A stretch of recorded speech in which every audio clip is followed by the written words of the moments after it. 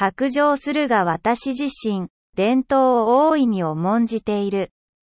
振り返ることのできる過去が長ければ長いほど、より遠い未来まで見通せる。